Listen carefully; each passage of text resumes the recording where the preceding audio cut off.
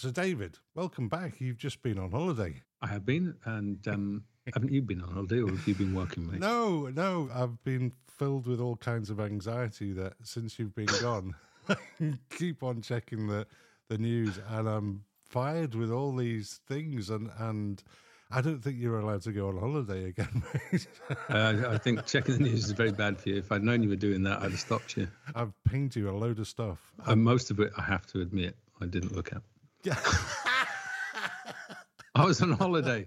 Well, that's it's the what definition I mean. of holiday. Yeah, I know. Okay, well, I'd like a bit of help in dealing with some. All right, come on then. Let's tell us the collective lunacy which has popped up while I've been away. Okay, I will do after this.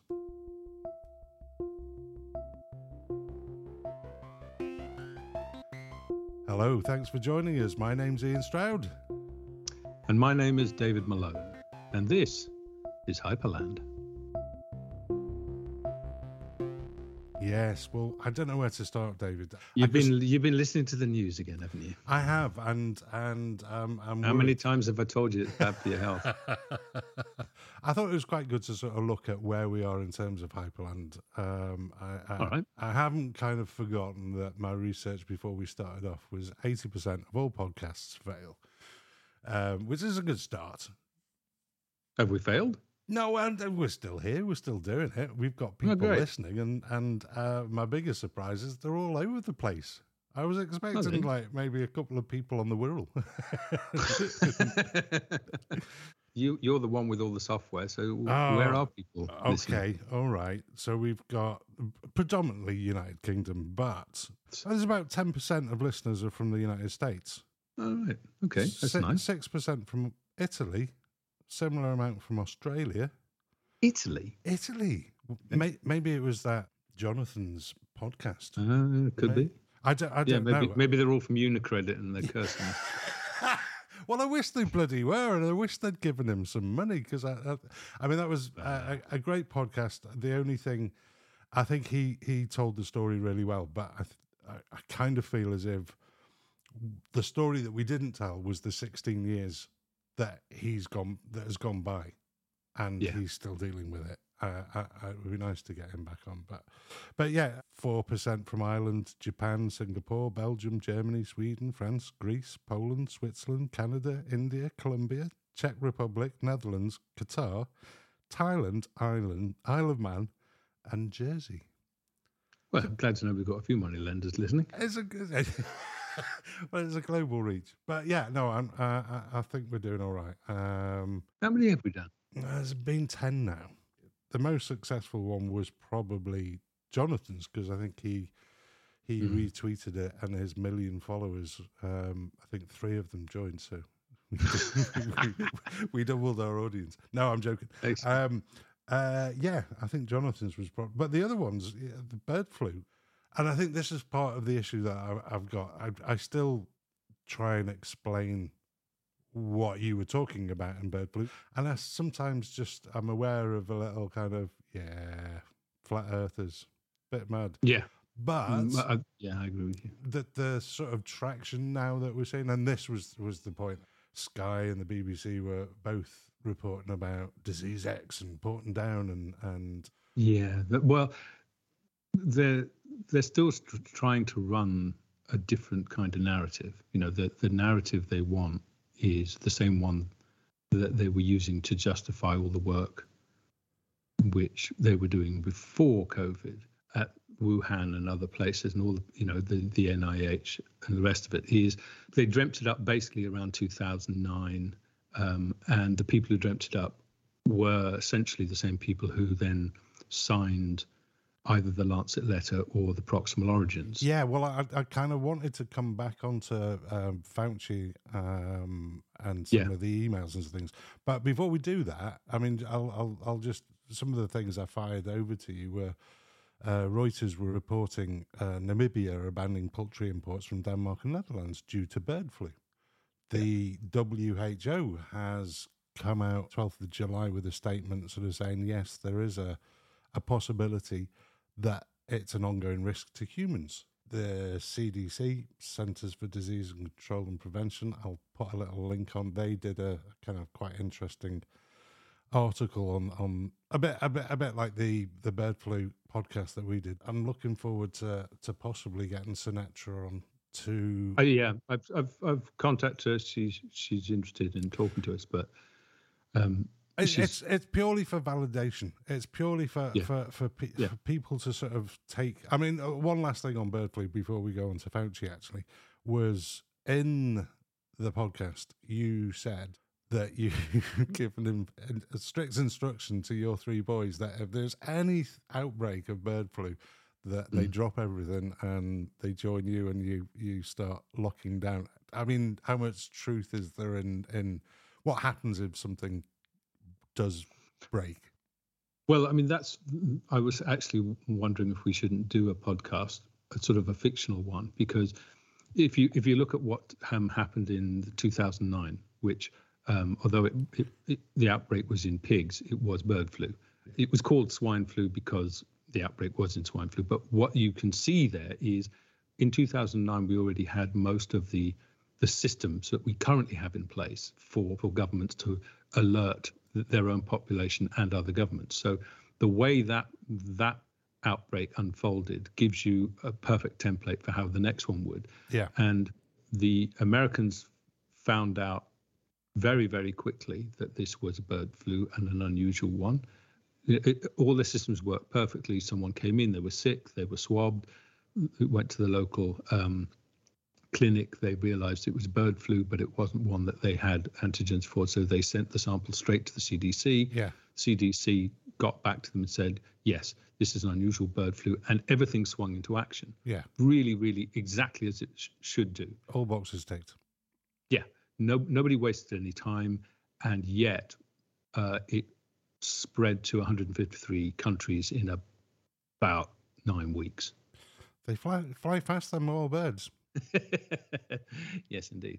So, if you look at that, what it says is, if we had an outbreak of bird flu in a country that has all the systems in place, so America, Britain, most of Europe, yeah, and that has a track record of actually doing what it should do, which is to tell everyone, unlike China, which has a long track record of doing exactly the opposite. So if the outbreaks happen in China, things will be a lot worse, and that's not me being anti-Chinese. It's me being anti the Chinese government's bureaucracy, which I am against. Yeah, and possibly just you being honest, because I think we've seen it. But what I was just going to say is that we know that if there's an outbreak of bird flu, it will spread via air traffic very, very quickly, and it will spread no matter how good the warning systems are, because we had a good warning system in 2009. Yeah. It's not that much better now, just more countries have joined in being better. But you won't stop it, because even if on the very first day they decide that it's bird flu, it would already have probably spread to most of the big air travel centers already. Yeah. There was a study out very recently which actually said, we think the mortality rate from, if it was an H5N1 bird flu, would be about 60%. I've been using a figure of 50%. Yeah, you mentioned 50% in the podcast. Yeah, well, they're looking at it and saying it could be even higher. So that's why I said to the boys what I said. It sounds sort of science fiction-y, sort of, Mr. Prepper, slightly silly. Yeah. But it's not. Bird flu is that dangerous. We have no vaccine for it. It's already immune to at least one, probably two of our antivirals. We don't have that many antivirals. Yeah.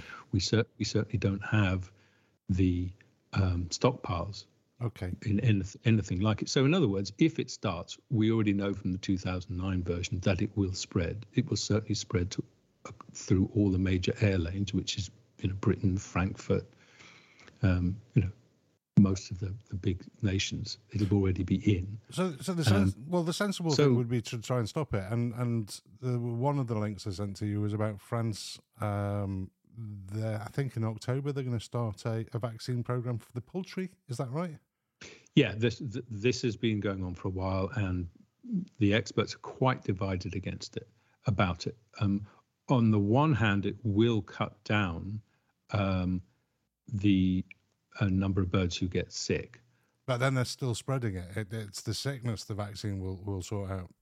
They might not but die of it, but they'll still be spreading it. That's the issue. Okay. Exactly. So what it does is it will stop the massive impact that it has on the industry. And by the industry, I also mean the consumer, because if they have to slaughter 100 million chickens, then chickens get slightly more expensive. It will hurt the people in a country that relies on their domestic production. It means people will starve. And even in countries where we won't starve, the cost will shoot up. So people will get hungry, even if they're not starving. Yeah, I mean, we're already in a sort of food. We're already in that situation. Yes, exactly. That's the point. So it will do that, but the argument on the other side is, as you said, it doesn't stop them shedding the virus. Yeah. So it doesn't stop the virus from continuing to evolve. Yeah, the mutation. So, and will we end up with a situation where birds that are shedding the virus will still be traded and that will spread the virus? Answer probably yes, given the bountiful examples of exactly that happening. Yeah. So I'm not informed enough to take much of a view on that. All I can tell you is that the scientists involved are really very divided. Yeah. So I don't know I think what we can say is it's not going to solve the risk to human beings. Mm-hmm. Okay, well, one other thing that's sort of come out recently is Chernobyl. Yeah, okay. I've been friends with someone who's followed the Chernobyl story for a long time, but without going into it in great detail. Mm-hmm. After Chernobyl, there was a bunch of scientists in Belarus, Bandashevsky and a couple of others, and they worked in children's hospitals, and they noticed massive increase in childhood cancers, leukemias, and lots of genetic disorders. So kids being born that look very much like thalidomide babies. And there was a lot of work done, good scientific work done, and a lot of data, just massive amount of data from all these hospitals. Mm-hmm. And that data has never really seen the light of day. Yeah. I started following that shortly after Chernobyl, and the small group of scientists in Belarus who figured in that really good HBO drama. Yeah. And that was a wonderful drama. Yeah. But it did still give you the impression that this was a Russian cover-up. And of course, the Russians did cover things up. Yeah. But since then, it has not been a Russian cover-up. It's been a Western cover-up.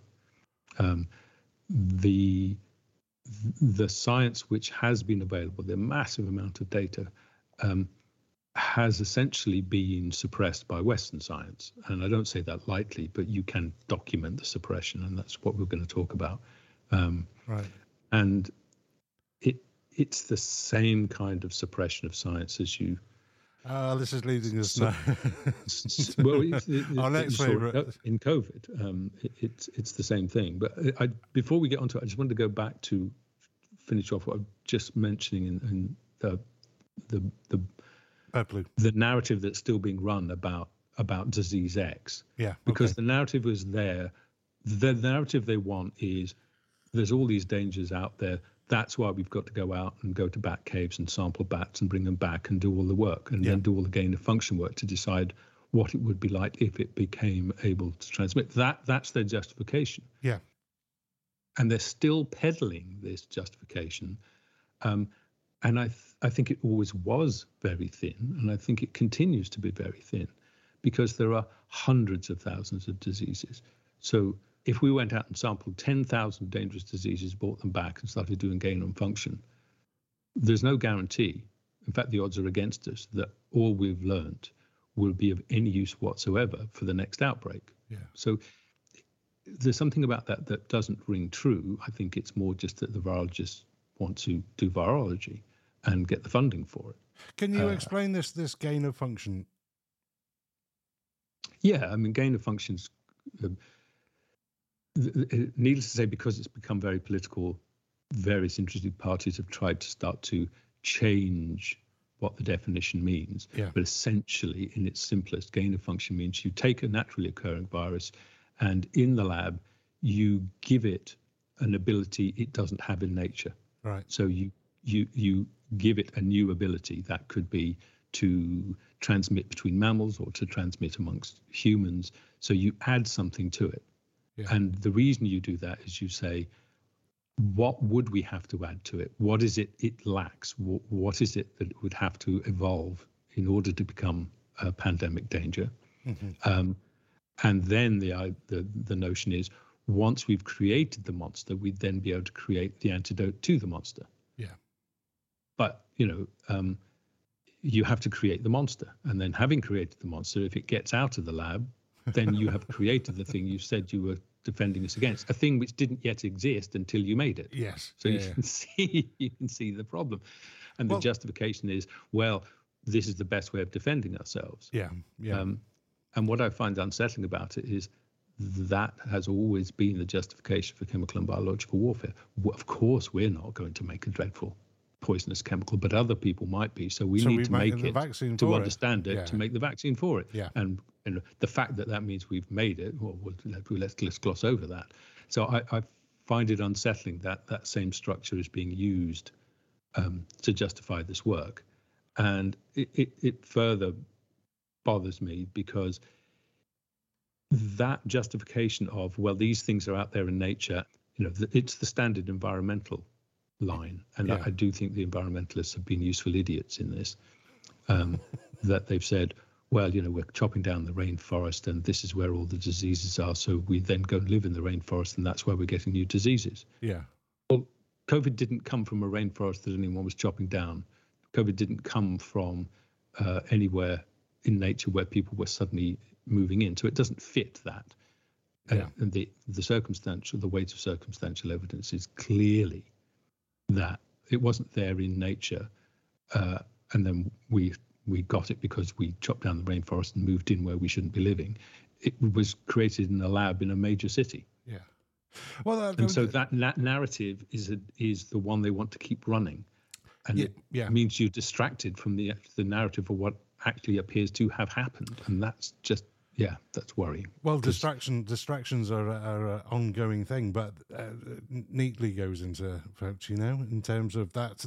It was the gain of function research in Wuhan that I mean, emails exactly. and messages on something like WhatsApp. It's called Slack, but one of them was from a scientist, Christian Anderson. I'll just read it to you. Yeah. He says on Slack, 1st of February 2020, I think the main thing still in my mind is that the lab escape version is so friggin' likely to have happened because they were already doing this type of work and the molecular data is fully consistent with that scenario. February 2020. Yeah.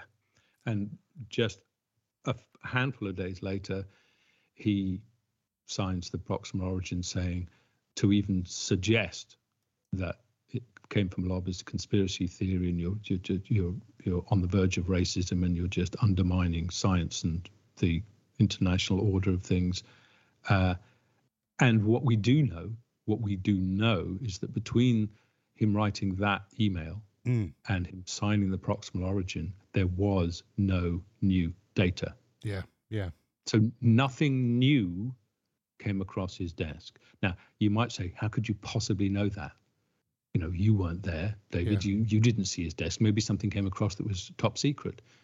It's true, all true.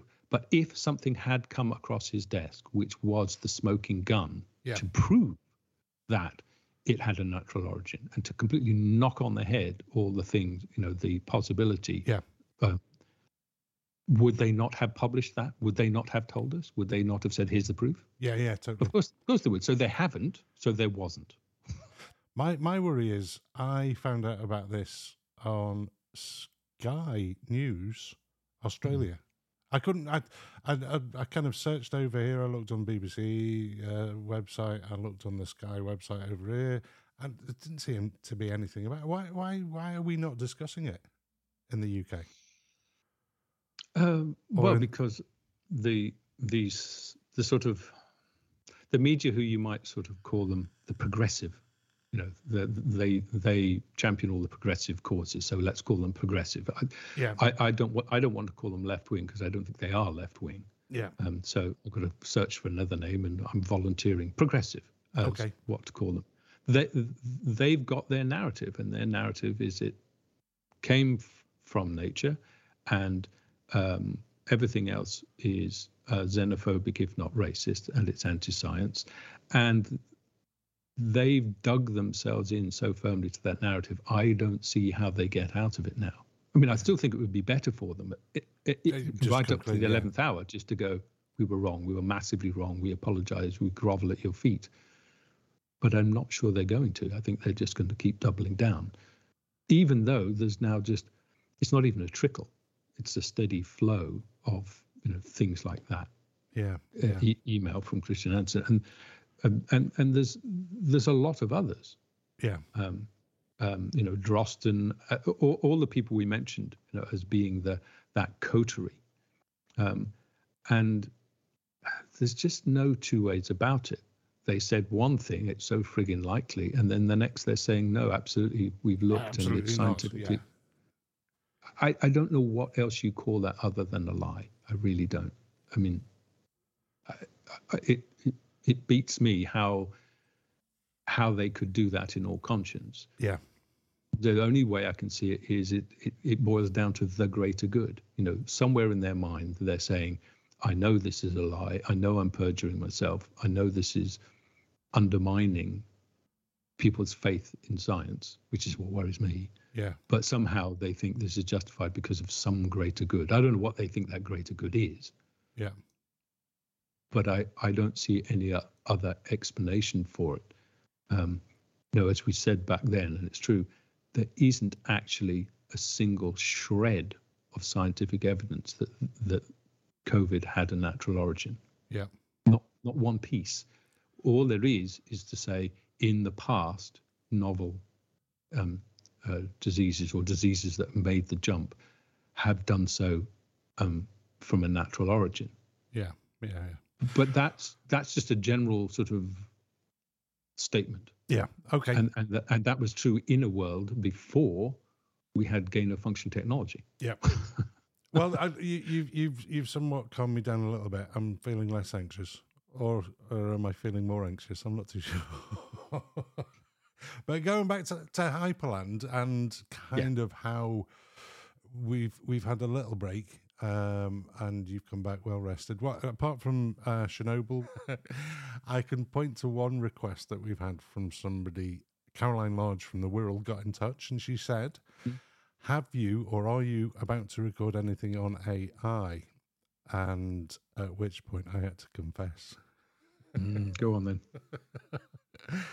We have recorded a podcast on AI. In fact, we've done 4. And okay, I'm gonna be honest with everyone, but we recorded one, and I thought I was really on fire in that one, but you felt that you missed some important points out. So it is a complex subject. So we did a second one, and I think we both agreed that one went probably a little bit better. At which point I looked down to stop the recording and realised I hadn't started it. So by this time, Angel Delight is seeping from my ears, and we do a third one, which was terrible. To do a fourth one after that, and when I listened to it back, it just sounded like do you remember the Muppets? The 2 old men sitting up in the box. Yes. This coffee tastes like mud. Yeah. It should do. It was ground this morning. It was that kind of So there is another AI podcast coming soon. Yeah, I think we should do one. Yeah. Anything else in mind? Yeah, I really like to do one about our current state of democracy. There's the WHO one, So the Chernobyl one, which does, of course, include the WHO. I'd like to do one on asteroid mining. Okay. Which does sound a bit, if you pardon the expression, out there. But these are more speculative ones. I'd quite like to do some where, rather than here's a massive amount of research which proves the case, some things which are just looking ahead and are just more speculative, because I think there's a number of things like asteroid mining which are going to happen. Yeah. And it's really, I think it's interesting to try and look ahead and say, well, why is it going to happen? Who's going to do it? Who's going to benefit? What changes will it make? And I think that's quite I looked at this quite a number of years ago. And funnily enough, the first time I did, I got Hollywood interested. Well, Jeff Goldblum had said he would be happy to front it. Wow. Have you still got his email address? Yeah, it was a classic learning experience. As I had this project and I kept mentioning it to people and they kept getting enthusiastic, and each of them made it grow bigger. Yeah. To the point that it got so big I couldn't possibly control it, and then it went pop, and that was the end of it. Yeah. But this was about a decade ago, and things have carried on being really interesting. So I thought it would be interesting to talk about that. I think it would be interesting. I mean, that's the other feedback that I've had from multiple people, which is, my God, isn't David clever? Well, all right. No, David just reads widely. No, but the that's thing, what David does. Yes, but David is clever. I'm saying that. But I think actually the more I heard it, I started to hear, aren't you stupid? Okay, and you know what? That's not fair. But what was even worse than that was we got some pictures up on Instagram to try. I mean, we're dinosaurs when it comes to social media, both of us. But got some pictures up on Instagram, and the next comment that came through is, "God, isn't he good looking?" Okay, we can stop this right now. I know, but it was kind of like, all right, okay, so yeah, I'm the stupid, ugly one of the pair. I wouldn't feel bad. I think they just need to go to Specsavers, mate. Well, on that one, I'm looking forward to keeping this going. Let's not. Well, listen, I mean, what I'd quite like to do is to do some that are speculative and looking ahead. Yeah. And others, I think, well, a bit like this one, that are sort of a miscellany of stuff, because there's lots of things that come up which you'd think, oh, I don't want to do a whole podcast on that, but it'd be good to talk about them. Well, stuff that's in in the news. So I think we should do a couple that are sort of the miscellany of the news of recent moments. Well, I think as this one's proven, there are some things that need a bit of a better explanation of what's behind a news story, but also we're not hearing some of the news in terms of Sky. Sky is interesting because the Sky in Australia absolutely just held out, and they are right wing. There's no two ways about it. But that's the weird place we're in, is on certain topics, the right wing are the only one who will touch them. Now, you could say, yes, and I don't like the way they talk about them. Yeah. And some of that is certainly true. But my response to that is, well, then stop leaving it to them to be the only ones addressing this topic. Yeah, because you're leaving a vacuum. Should the progressive or the left-wing press have talked about the scientific possibility that COVID leaked from a lab? Yes. Did they? No. Yeah. So there was a vacuum, and therefore the only place where people could go to read about it was the right-wing press. So you can't then complain about the right-wing press. Well, to be honest with you, I see the news and the headlines, and I read them, and where they come from. I don't want us to say I don't care where they come from. I mean, you quite often refer to the Tory graph. I'm just like, I'll pick up the Telegraph to see the football scores. They're not going to lie about that, are they? Yes, but no, I don't think so. I kind of, there's a caveat of where are we hearing things from that we need to understand and address. But you're right. I mean, I'd like to talk about what's going on in Ukraine, but I'd quite like to do that now, really, as part of this miscellany. I think that's what we should call this one. Well, I feel quite strongly is not the word. what's happening in the Ukraine? I went to Crimea in 2012. On my bucket list has been St. Petersburg, Moscow. I'd love to go out there. I don't think I can do it justice in a sort of rambling.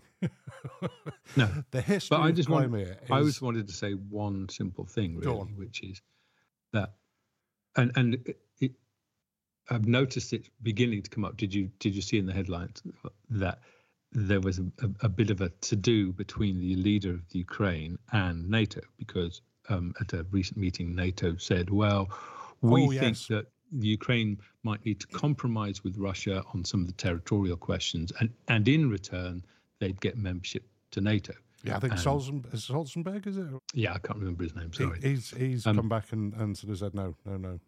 That shouldn't have been said. Yeah, but I think it was said, and I think they'll say it again. Yeah. And this is just my thought on this, is that regardless of what you think is right or wrong, there's a certain realpolitik element to this. And if Ukraine said, look, we want the whole East back because, you invaded and we want Crimea as well. Okay, I could see some kind of compromise being reached with Russia, because although there are lots of ethnic Russians there, Russia has not behaved well, and I can see that the international order, such as it is, will back them and say, okay, Ukraine, you're right, you should get that back. But if Ukraine then says, and we want the Crimea and we want Sevastopol, I see that as a nuclear flashpoint, because it is the home to Russia's nuclear fleet, the nuclear fleet which they use for basically for the Mediterranean and all points that you can get to through either going out the Med or down the Suez. Yeah. Is Russia going to give one of its only, I think it's 3 ports that can house a nuclear fleet away?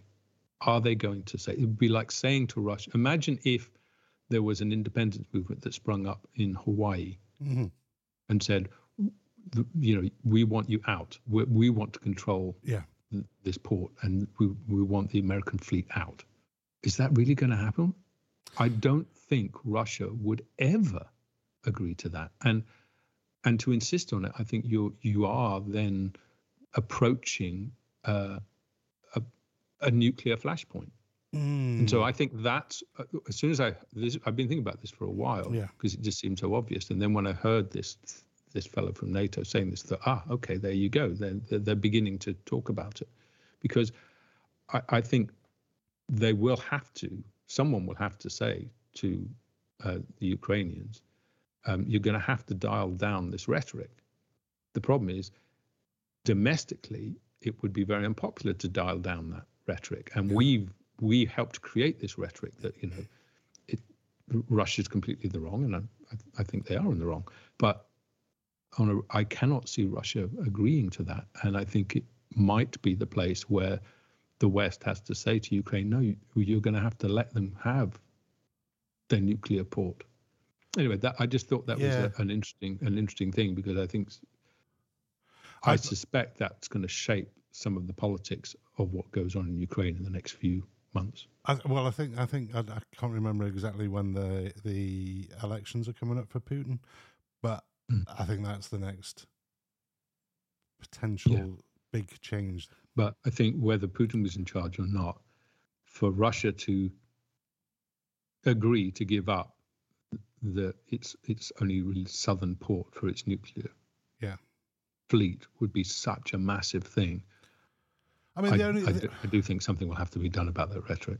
Yeah, it's not a sort of bite-sized thing that I can get my head around in terms of the whole history behind Crimea and why they were largely Russian-speaking in Crimea anyway, was largely to do with Russia moving people there. Of course, yeah. I mean, the large ethnic Russian majority in the east of Ukraine, the part that they initially invaded, it's a very large, I think it is possibly majority ethnic Russians. And, you could say, well, yes, but they were moved in there by Stalin, which they were. Yeah. But that's quite a while ago. So there's 2 generations that have been born there, and it's where they live. Yeah, no. So Yeah. what do you say? I mean, Well, if you say they've got to go because they weren't there originally, you're in a sticky wicket when it comes to talking about Israel. well, And no one's going to say that about the Israelis, nor should they. okay. Well, that's I'm looking forward to all of those. I think we should wrap. I think we should too. All right. Well, good to talk to you again. Welcome back. And, nice having you back. And just for any listeners, both of you, Facebook, Instagram, Substack, and is where David is writing his pieces, and there's links to the podcasts there. Thanks for listening.